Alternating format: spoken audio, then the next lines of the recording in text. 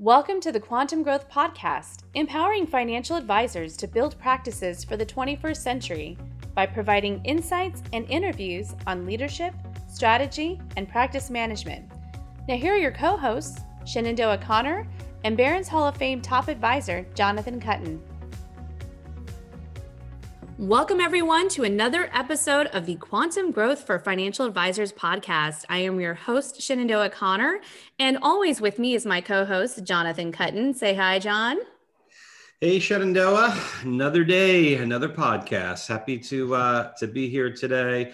I'm really excited for our guest today. A little bit of a different lens or angle, I think, than we've been on, but I think something that our listeners are going to see a lot of value in. So I'm really pleased to introduce Mr. Chris Sciubba from Helios. Chris, is it Helios Quantitative? What's the full name of the firm? Yeah, so technically there's two companies. So there's Helios Quantitative Research, which was the original, and then the estate planning side is Helios Integrated Planning. And so we got a couple, but it all goes under Helios. No one ever says our full name, just like my mom. Unless you're in trouble, right? Right. Unless I'm in trouble. Correct. Yes. If it's Christopher, you're in the naughty boy list. So correct. I've got the same with my mom. If it's Jonathan, look out. It means I am in the doghouse for sure. Well, Chris, we really appreciate you joining us today. And I've gotten to know Chris over the years and actually kind of keep bumping into him with my own practice, advisors that I coach. So it seems like Helios is certainly out there in the marketplace doing some great things. So, Chris, the way we like to really kind of get into the podcast is maybe you could just share with us a little bit about your career path and, kind of how you got where you are today. Yeah, the easiest way to think about my career path was kind of circumstances and blind luck. I really wish I had one of those stories where in 8th grade, I knew exactly what I wanted to do, but I didn't. I guess what shaped my career path more than anything else, especially in the world of mathematics, was really college. I had I've told this story so many times, I feel like, and I always try to make it shorter, but in short, I had a statistics class that I was struggling with. And I figured out that if I rewrote the questions into baseball, that suddenly the statistics just kind of made sense. And by accident, I stumbled into the fact that the way that bookies build their lines wasn't really to be accurate. The idea by the bookies was to get an equal number of bets on both sides. And so sometimes the lines were mathematically wildly inaccurate. And so we had a little bit of fun with that throughout college, I'll say. But it opened up the idea to me that there was kind of a level of consistency and almost hidden knowledge in the world of math. And so that kind of set a trajectory for me throughout my career of working in finance in various roles, eventually moving into the pure quant space, gosh, I don't know, 11, 12, 13 years ago.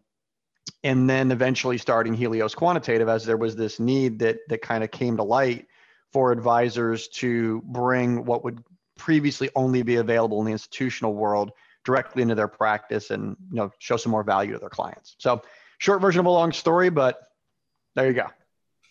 So what you're saying is you're really smart. Is that what I'm hearing you say? You're a math whiz, and have you used any of that from a bookie perspective? I heard a little bookie stuff. Yeah, there. I heard there might be an interesting story about a little side story there in college, but maybe we don't want to get you in trouble either. Yeah, no, there's nothing trouble to get into, but yeah, we didn't need jobs in college. Nowadays, everything is run in the framework, not our framework, but in a very similar framework of that world, including how daily fantasy sports are run now. But back in the day, that really wasn't being done. Back in the late '90s when I was in college, and nowadays it's kind of pretty commonplace. So that trade's gone, but yeah, it was more successful than I thought it would be. That's for sure. Very cool. So, for my sake and Shenandoah's sake and the audience's sake, maybe tell us a little bit more when you talk about kind of being a quantitative guy, right? And quant in general, what does that mean? Because I don't know that all advisors really completely understand, what that means. Yeah. Quant is one of those words that everybody applies their own experience to it. So, if you had a good relationship with something quant, then you have a positive connotation. If you don't, then you have a negative. It's a very polarizing topic in our world, in the retail world.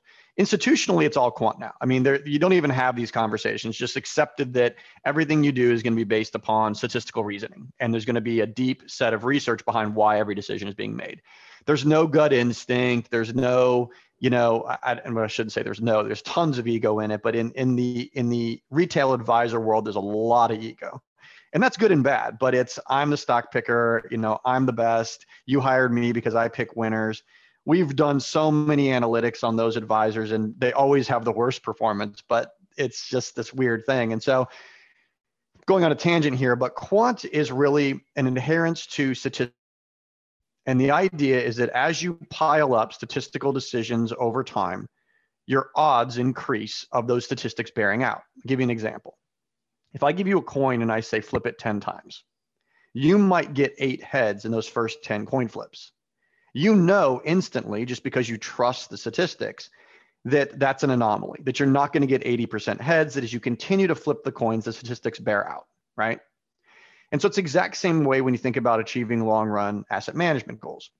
If I know that you're running a set of mathematics that's going to be right 72% of the time, if you do this for 5 years or 10 years, that's a deep sense of confidence and ability to create value, as opposed to randomly making emotional decisions based upon what's been read or how an advisor feels at that point in time.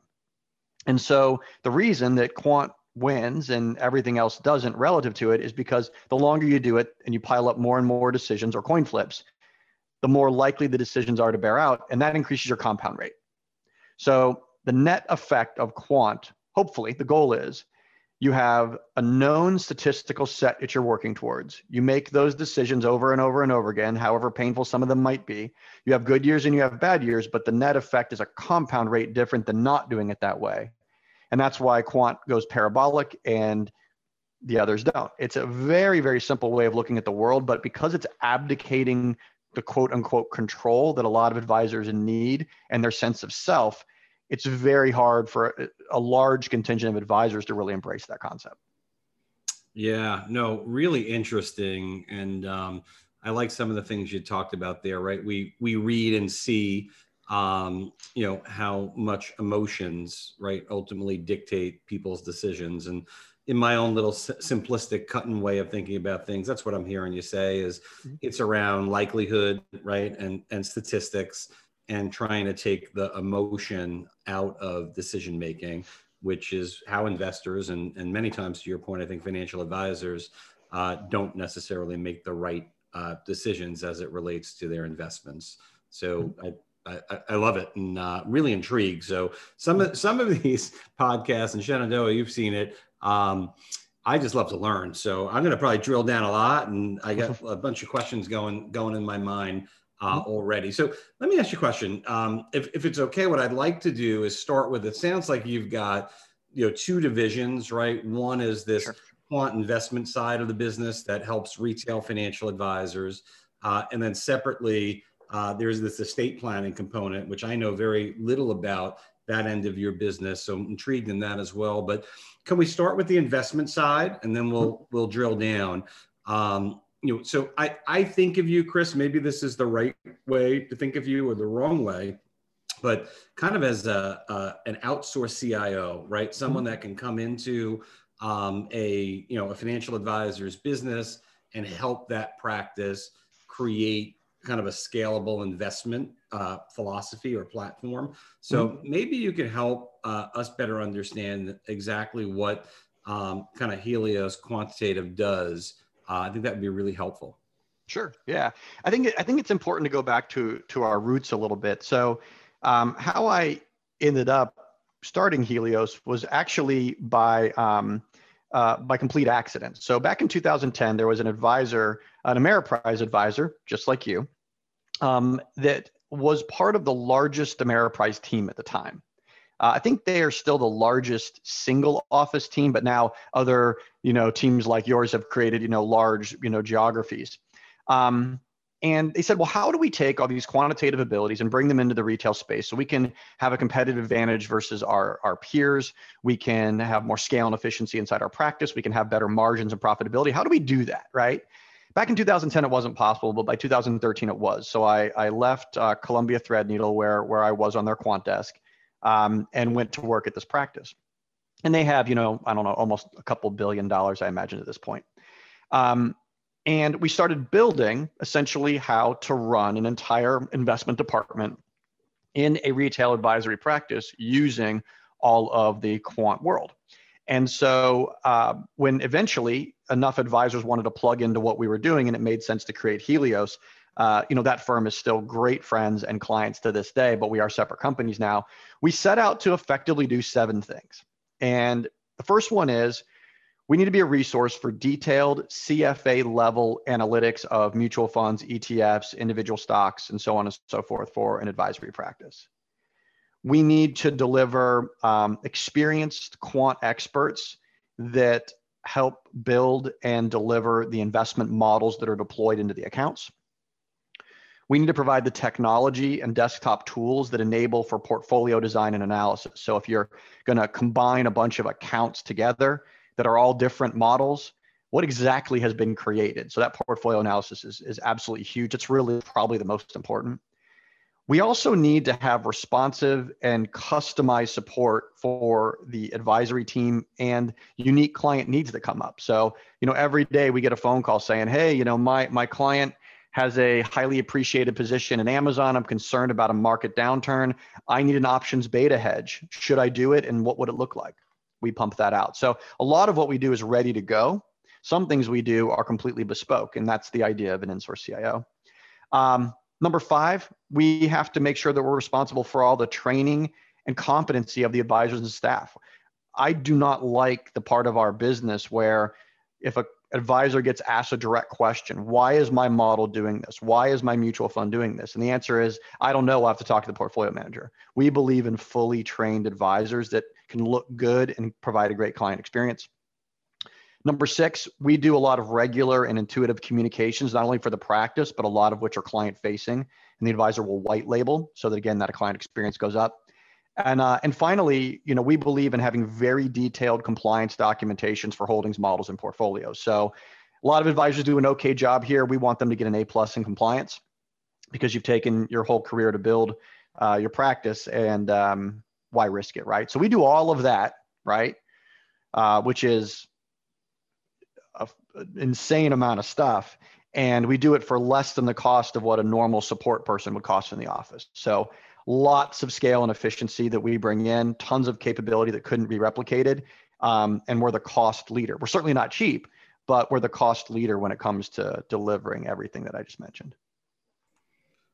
Wow, that's thorough. So you guys have really thought through a process of how to live kind of inside of an advisor's practice and create that level of scalability. I didn't realize, so you spent some time at a mutual fund company at Columbia Threadneedle as well. So that's where you kind of got started and learned kind of your craft? Well, it's interesting. I started off in the mortgage business way back in the day. And I fell under a lucky star and worked under a gentleman who kind of became the godfather of the quantitative space in that world. And we were building models to actually figure out what large blocks of mortgages were worth, right? And this is 2003, 2004, as things start heating up in that world. And in 2006, all the models broke. Like nothing worked anymore. We couldn't figure out why in the world people were spending that for that, right? And years later, we would figure out, the mortgage crisis and what actually happened. But what we really figured out we had was not just models that could understand valuations of large blocks of debt, but also really insightful ways of understanding the strength and statistical viability of our economic backbone that we exist within. And so after I left that world in 2006, because when you don't understand something, you got to bail on it, And so when all the math broke, we're like, man, something's going on in this industry. We have no idea what it is. But the net of it was we had to move on. So I ended up working for Ameriprise Corporate in their strategy world.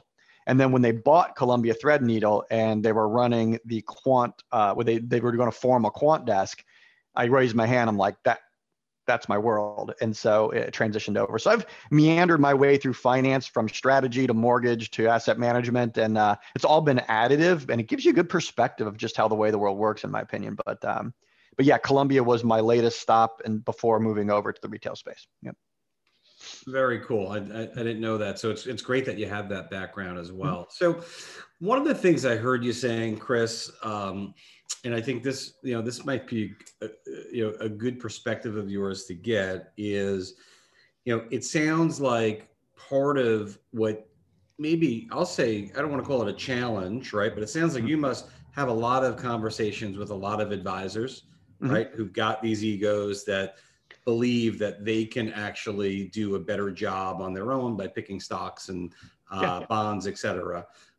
So, as you think about it, when you put your kind of, business hat on, why do advisors not engage in bringing someone in with your level of expertise? I mean, outside of, price and cost, which maybe we'll talk a little bit about later, but what do you think stands in the way of advisors not moving forward? Because it sounds like that's something that I wouldn't say is a challenge, but that you're certainly encountering and talking to a lot of advisors about the work you do. Yeah. Well, that's a fantastic question. And part of it's our fault, because we're very, very, very transparent about the type of person we are. We have one very, very simple goal, and that is, how do we maximize the probability of a financial plan coming true? How do we give advisors a confidence that says, I'm going to make decisions now, over and over and over again, statistically relevant decisions now, so that in my mind, I believe that I am maximizing the probability of what I promised my clients I would do for them coming true, regardless of what happens in a quarter or a year or whatever it might be. This is the right path, right? So that's what we do as a firm. There's a lot of advisors that don't consider themselves to be financial planners, right? They consider themselves to be brokers or stock pickers. And of course, we hold ourselves out as not someone that supports that. So first and foremost, it's our fault. We figure we built ourselves around that 25% of advisors that see themselves as a entrepreneur, business owner, planning type advisor. And in generally speaking, there's one of four reasons, or at least one of four reasons, that people will engage us. The first one is they want a competitive advantage and a unique story to help their practice grow. We come across a lot of advisors that are rainmakers. They are great salespeople. They're great relationship people. And no matter what story they're telling, they're going to attract clients. The problems start when they begin to hire junior advisors underneath them who are not rainmakers, and they still need to grow. Those advisors need a competitive advantage and a unique story that the advisor down the street's not going to tell. And they need to be able to demonstrate it, because if they're going to grow organically, they have to take that business from someone else. And we become a massive partner for advisors that want to grow, especially with, non-rainmaker advisors. And because of all the consolidation in our industry right now, that's been an explosive reason people come to us, number one. The second one is we often run into advisors that might be rainmakers, but they also understand that it takes a lot of time and energy to run money in-house. And it's expensive, and there's a lot of business risk there, right? If I put all of my hope and faith into one individual, if they're any good, they're going to leave for more money somewhere else and leave me in a lurch. If I hire the wrong individual, they're going to be horrible and cost me a lot of clients, and I got to fire them. So generally speaking, and I'm saying this with a big smile on my face, a lot of times what everyone ends up with is something in the middle. Someone who's not great enough to get hired away, but at the same point in time, not horrible enough to get fired. And I say that horribly because I know a lot of really, really, really competent and awesome people that serve as an investment manager role in a practice, but there's a lot of business risk there for the ownership group. And they don't want to take on that. They want their team to be focused on what they do well. They want their advisors talking to clients and prospects, and they want to outsource what they don't do best, right? It's all about comparative advantage. Those are the two big ones, right? Competitive advantage that we bring in, a unique story, and then making sure that the team is focused on what they do best. Those are usually the two big ones. The second two are about more. So most teams that we come across are growing, and they want more profitability. They want more margin. They want more scale and efficiency.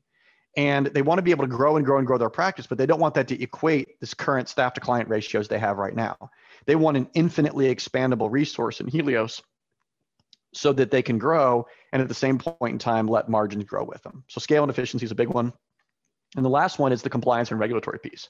They want more of it. They want to have a document like our calculations for a mutual fund or an ETF saying, this is exactly why I bought this, right? When I made a trade in my portfolio, this is the exact mathematic framework that we use to make that decision. We believe it to be prudent, right? So again, a lot of advisors check a lot of great compliance and regulatory boxes, but the types of advisors that come to us, they want to sleep at night with no problems, right? And we can't, of course, guarantee that someone will never run afoul of compliance because we only control our little niche, but we do our part very well. So, what I just mentioned is not a focus to a lot of advisors. There's a lot of advisors out there that are sunsetting, right? In 5 years, I'm selling my practice. I don't care. There's a lot of advisors out there that their entire pitch is how awesome they are at picking stocks. They're never going to hire us. There's a lot of advisors out there that frankly, even though I tell them, we're by far and away the most cost-effective thing out there, the idea of spending any money on anything is terrifying to them. So they won't do it. So yeah, this just like anything else, about half the advisors we talk to end up working with us and about half go a different direction. And that's just kind of how it is. It's our fault and it's just the nature of the industry. Well, and I think in general, it's always good to just know like who you serve best. You can't be everything to everyone, and it's just smart business to do that. And you're not going to be a right fit for every advisor. While you're talking, I'm going to pull a Cutton. I have 2 questions. Ooh. Questions for you. But I was just hearing some things, and so the 2 questions I have is first, I'm just really curious if there are we're talking stats here. What are the statistics on your how well the Helios model works versus I'm a stockbroker, I'm a picker kind of thing. Like if we have any numbers on that, I always okay, in general, they perform better, but what does that actually look like? And then the second one is, you're talking about, okay, this is the right fit. These are the 4 things that you're wanting to do. And this sounds like you kind of advisor, then how does somebody go about engaging? What does it look like actually working with you and being part of that practice since you're not an in-house resource? How does that kind of look? So those are I'm pulling my Cutton. Those are my 2 questions that I have. The big ones. I'm sure I'll forget the second one by the time I finish answering the first one. That's okay. That happens every time John does it too. So I'll remind you. That's usually my plan. Shenandoah usually writes down the second question. Just so you know, I didn't write down her second question. One of us remembers. Awesome. So performance can be looked at in so many different ways. And perspective is far more in a way more important in how someone engages with performance than the actual performance of itself, right? And so I'll give you some statistics here, but an example of this would be, if you're a advisor that really focuses on long-run financial planning, maybe you said, I'm going to pull back the reins in 2020. I'm going to take risk off the table because I have no idea what's happening here. And that's what my clients want me to do, right? They probably underperformed in 2020, right? But those advisors wouldn't call that underperformance. They would call that the cost of protection. I pulled back the reins. I willingly gave up some potential upside for future downside protection. And that is my cost of protection, right? And then the question comes down, well, if I had done the same mathematic thing using options or some form of a delta hedge, what would have been my cost there? And was my cost of protection cheaper than what I could have done with derivatives? And that's where you get into that whole perspective conversation. There's other conversations that'll just be super raw. Did you win or did you not, right? Did you have more? And then the question comes down to, well, what benchmark do you want to use, or blah, blah, blah, blah, blah. So returns are always a very interesting question that first come into perspective and then come into raw numbers.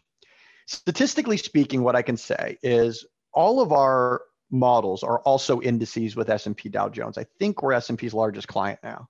But anyway, so they go back to first value dates of 2003, 2004, 2005, depending upon the model. And we have a blended benchmark like you might expect, 50% stocks, 50% bonds, so on and so forth. If you just look at all of our models on a month-by-month basis since their first value date, and you look at the percentage of time that they're ahead on a rolling 1-year basis, it's about 2/3, just above 2/3. So 69% number, but it's all about perspective on a 1-year basis. As you stack up statistical decision making and therefore hopefully create the compound function, you want to see the statistics bear out. So if we take it from a 1 year and we make 3 years worth of decisions, historically speaking in our indices, it's about 89%. As you get to 5 years of decision making, historically speaking, just above 96%. And as you get to 10 years of decision making, again, the compound rate is really taking over at this point, it's north of 99%. So nothing's perfect in our industry, but if you are a 1 year, the ends justify the means, how did you do versus your benchmark at all costs, and you're constantly hopping between strategies and constantly looking for the next big thing, Helios is not your client, right? We are not a good partner. If you're sitting here saying, how do I have deep confidence in my 3, 5, 10-year capabilities for my clients? Helios is a fantastic partner. That's just us laying it out there on the line. But we're never going to be the very best in any one given year. We're never going to be the very worst. That's just the nature of mathematics. But we're, again, focused on this 5, 10 years in the future, the financial plan concept. And what I'll also throw in here is portfolio design is the key to everything here. So all of our different models are all mathematically different. The reason you want different models working at all times that are different, not only just in name, but in mathematics, is that mitigates the risk of one crisis wiping you out, right? So in 2020, modern portfolio theory worked. Buy, hold, or bounce, do nothing, and it worked out. You took a little dent in March and life went on. But that exact same approach in 2000 permanently altered the financial plan, right? Hopes and dreams were different after that if we did nothing. So what worked in 2020 didn't work in 2008, didn't work in 2000. So how do you build portfolios that are never mathematically exposed to just one thing? That you can take a dent on one side, but the financial plan is the same before or same after as it was before. That's the statistical mission of Helios. If you really boil it down, we want our advisors to look across the table and say, look, I don't care what crisis comes along. We're going to have some models that do well, some models that absolutely suck, but that's on purpose because we want mathematic diversity. But the goal is that no matter what your hopes and dreams were before the crisis, they're going to be the same after. And we can do that, and we can show back testing whatever you want for 2020, 2008, 2020 to have, or 2000 to have that confidence that whether it's a bull market or bear market, mathematic diversity is something that's statistically probabilistic. Let's do it, right? Or Mr. or Mrs. Client, just trust me, I'll handle it when it comes. I don't know any high net worth client that just wants to trust. They want confidence. Confidence is the level beyond trust, in my opinion. So now I'm getting on a soapbox. It's about to cave in. So I'm take a drink of my smoothie here and wait for the next. Oh, wait, I got another question. But I already forgot. Yeah, I got another question. I'll put it out there. But no, I like the soapbox. I really like that long range thinking. And there's definitely that passion and energy behind it. And definitely feel like we're raising the IQ, level here of the room and of the podcast. I think we're going to start looking even smarter here, John, over in the long run. My brain hurts a little. Yeah. I can use more big words too, but I don't know what they mean even if I use them. So I will say before we hit the second part of the question, which I forgot what it was, but anyway, I know. what you're saying, Chris, resonates a lot, right? As someone who's been a comprehensive financial advisor and built a business around helping people achieve goals. I mean, to make this a little simpler, really what I'm hearing you say is it's not about the best return. It's not about smarting the market every year. It's about building probability into models where you've got a level of diversity that almost gets you through any kind of period of time, not to get the best performance, not to get the worst performance, of course, but to actually help clients get good performance and at the same time be able to stick with their plan and achieve, whatever their financial planning goals are. Is that directionally right? It's directionally right, but I'll add a little piece in there. And that is that by doing things the right way on a short-term basis, you create strong mathematic influence that actually harnesses the most powerful force in investing, which is the compound rate. So when you look back at any one individual year, you say, oh, it's not the best, it's not the worst. But when you start stacking up all the years together, you're like, it's the best, right? It's the collective value of the things that happen individually that create this compound function. And that's why the rich get richer, the big get bigger. and people lose all the time. And again, because, and I'm just saying this with a big smile on my face, but advisors are great salespeople and they're the best at selling themselves. And every mistake they make is excused away, and every mistake that someone else makes is highlighted, and we're going to move on from them. But there's very, very few advisors, and it's generally the most successful advisors that are best at this, where they're able to look at themselves in a way that's external and say, am I doing the very best thing for what my clients have hired me to do? Okay, what did my clients hire me to do? They hired me to deliver their financial plan. Okay, how do I do that with the most amount of certainty, the least amount of risk, and the most amount of comfort? Well, it's going to point to quant every time. I'll be straight up honest with you. It makes me sick to my stomach that a large part of our industry believes that the right decision to make on March 25th of last year was to go all in on tech stocks. Oh, dang it, I missed an opportunity. That's crazy to me. To add risk to a portfolio in a global pandemic with having no idea what the real outcomes were going to be, but to look back and see it as a positive to add risk to a client's account that could have been financially devastating for them if it didn't work out. But just because it did, well, that must have been the right answer. That's what's wrong with our industry. And we stand as a very vocal, and in our position, we've taken the high ground against that type of looking at our industry. And there's going to be a lot of advisors out there that work that way. We just don't support them. No, well said, and makes a lot of sense as you say it. Definitely resonating. Mm-hmm. Yeah, I'm definitely feeling like I need to say, can I get a hallelujah in here? Just because of like, a little fire and brimstone happening, but in a good way. Like you said, like it's about managing risk, and it's about the return, but also minimizing the risk, because that's about looking at, out for your client in all aspects of it. Mm-hmm. Well, I know we're getting close. I want to hit the second part of the question, because I do also want to make sure that we get to the estate planning thing, because I'm definitely interested in that as well. But if we had an advisor that's listening right now and is like, yes, I want to do that for my clients, I want to take advantage of that, I'm just curious, what does that engagement look like? How do they engage with you? How do they work with you? Yeah, we get to know them as a practice, make sure we understand the ins and outs, and make sure we're a good fit. We want to be super transparent. We have, a simple due diligence process. Doesn't take very long to get through to see if we're, if we fit their needs. And if that's the case, then we come in and we customize the implementation of their practice. So generally, within a couple weeks of engaging us, their new models are up and running. They're systematically or operationally in place. It does take a little bit getting used to, maybe, a couple months of talking to clients and just getting used to having a new partner in place. But usually within a couple months, teams are up and running, and it's pretty straightforward.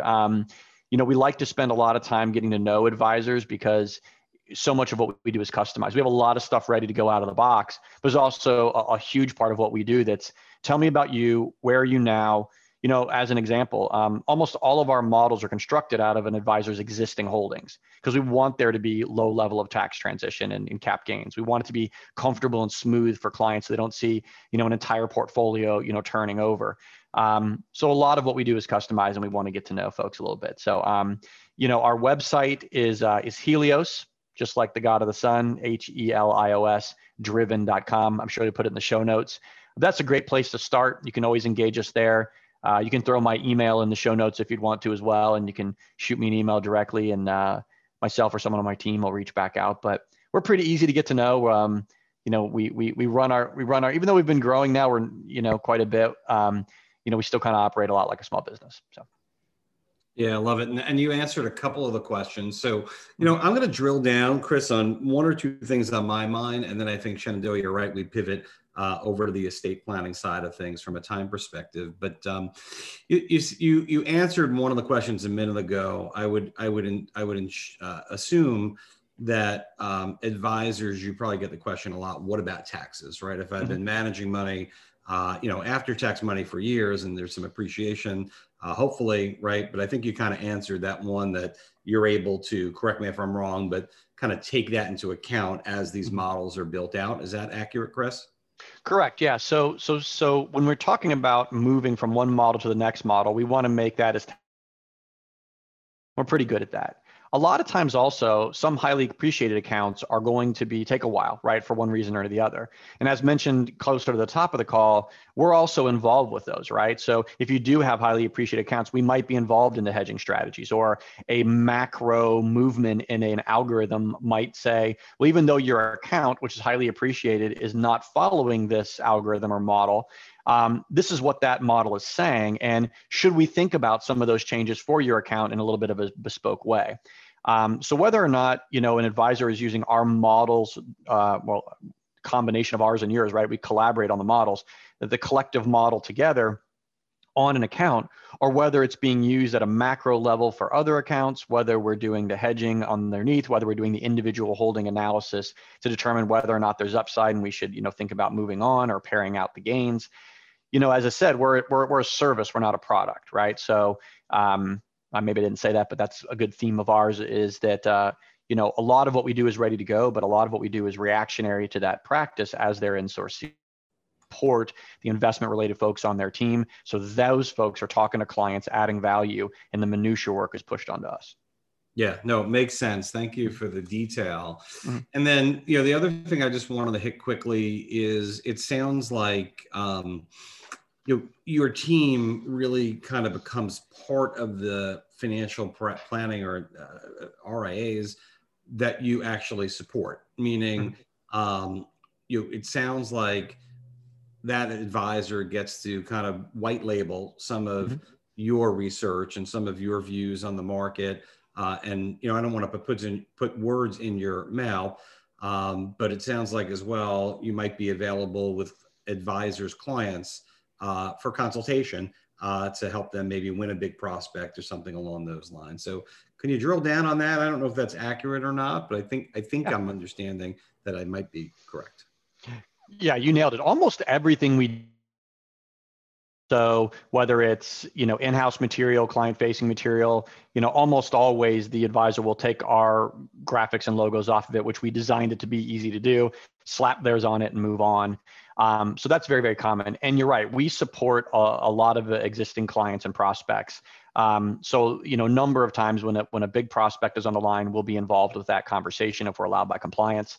Another thing we're very active in is RFPs. So a lot of big growth-oriented advisors are going to come across, the churches or the endowments or whatever that are local to their community. And we get involved with not only helping them, make the final three in terms of the RFP process, but also sometimes we dial into actually those finals presentations. And so, yep, we get used as part of the team, and you guys get to know us. We get to know everyone.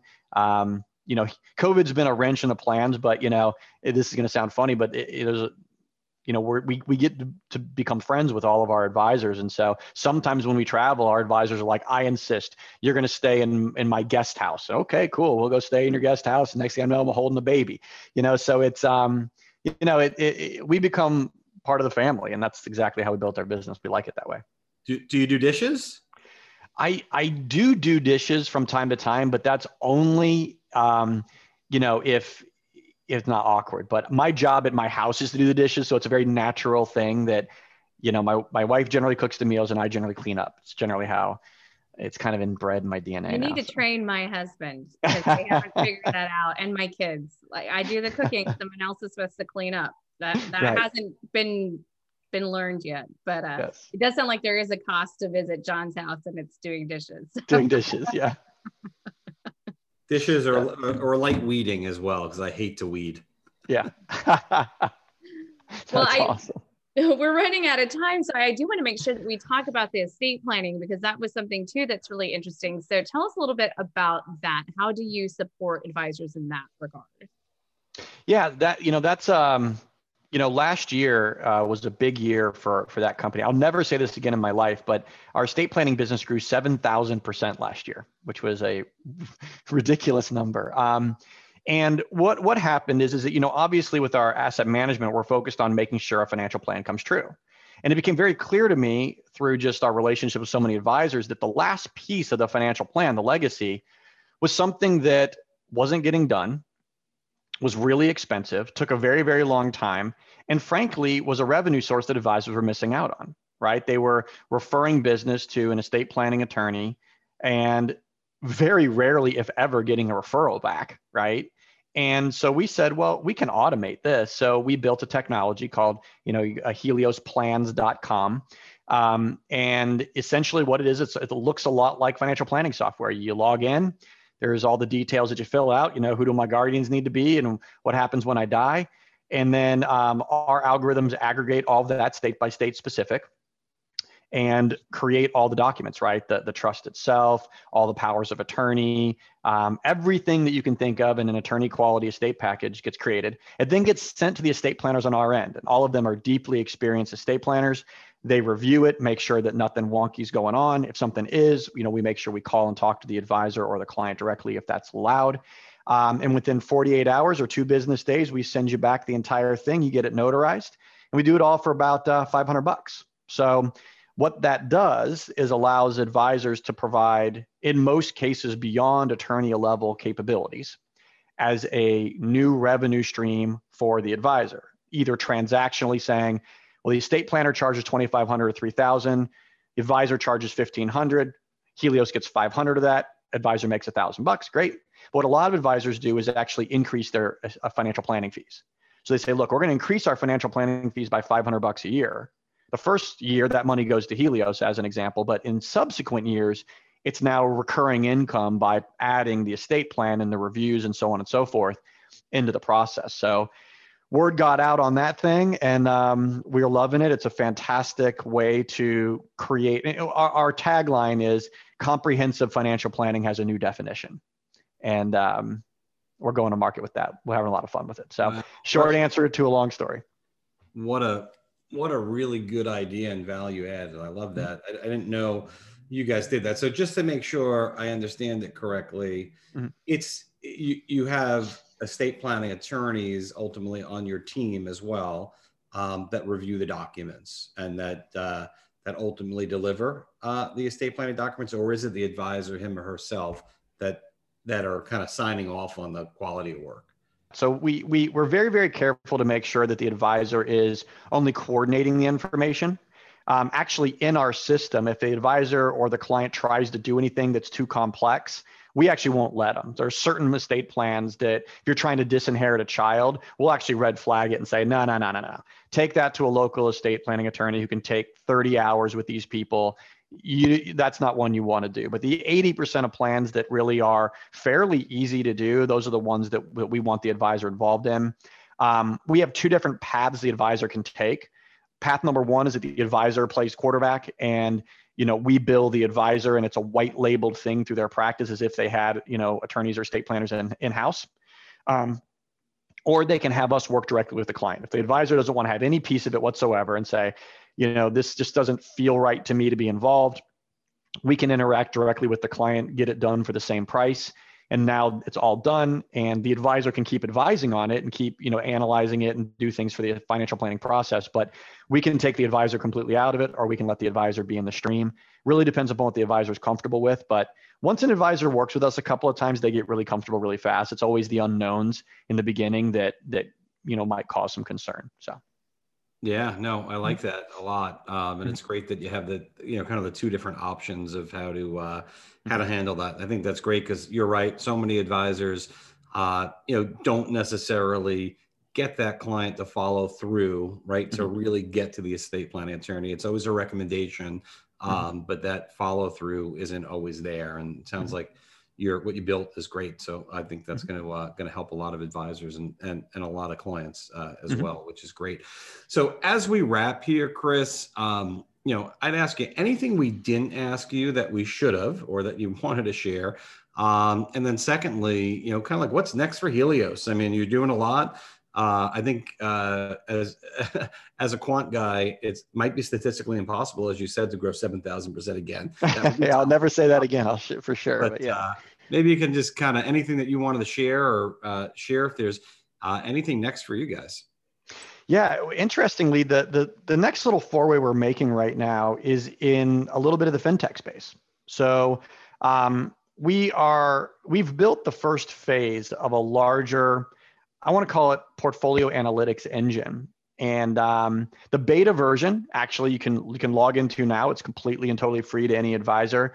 And it's called Helios Tools. So if you go to heliostools.com, what it will allow you to do now is do a risk tolerance questionnaire for your client, come up with your risk score. It'll allow you to put in your models that you're using now and do all the analytics on them. It'll allow you to compare entire portfolios to benchmarks or other models and get detailed analytics, very, very detailed analytics if that's something that you look for. And so that technology solution, as we build phase 2, will have a deep role with our existing Helios quantitative clients. And so there will be a lot of underlying functionality that kind of automates and takes portfolio management to a different level for our clients.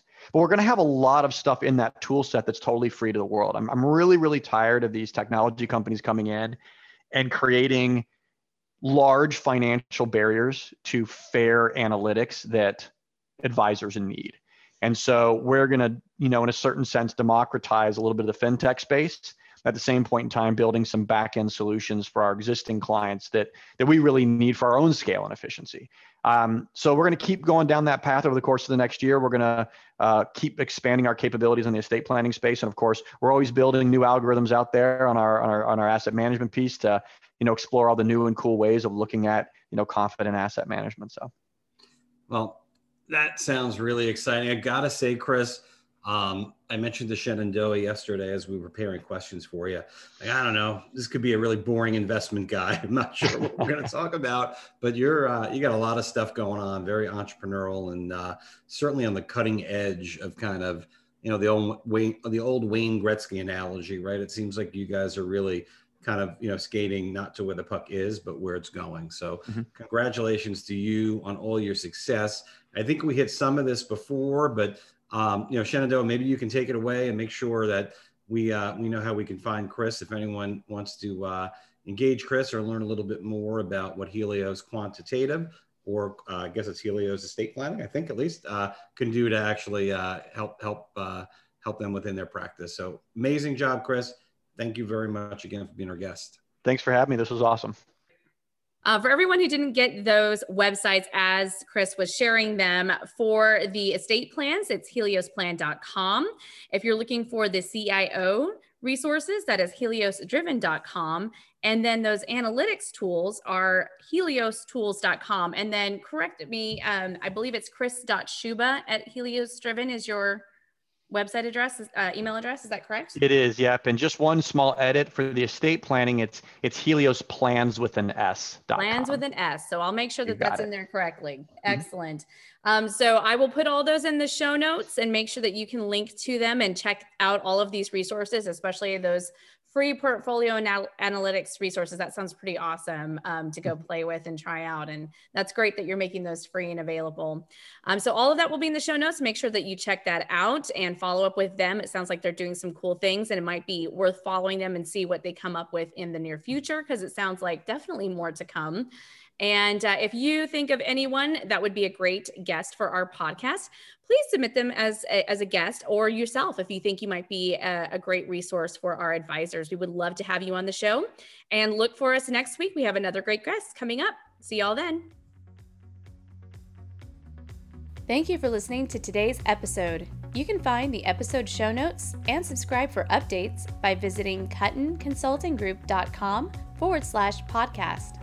Make sure to subscribe and download the episodes on your favorite podcast app, and we'll see you next week.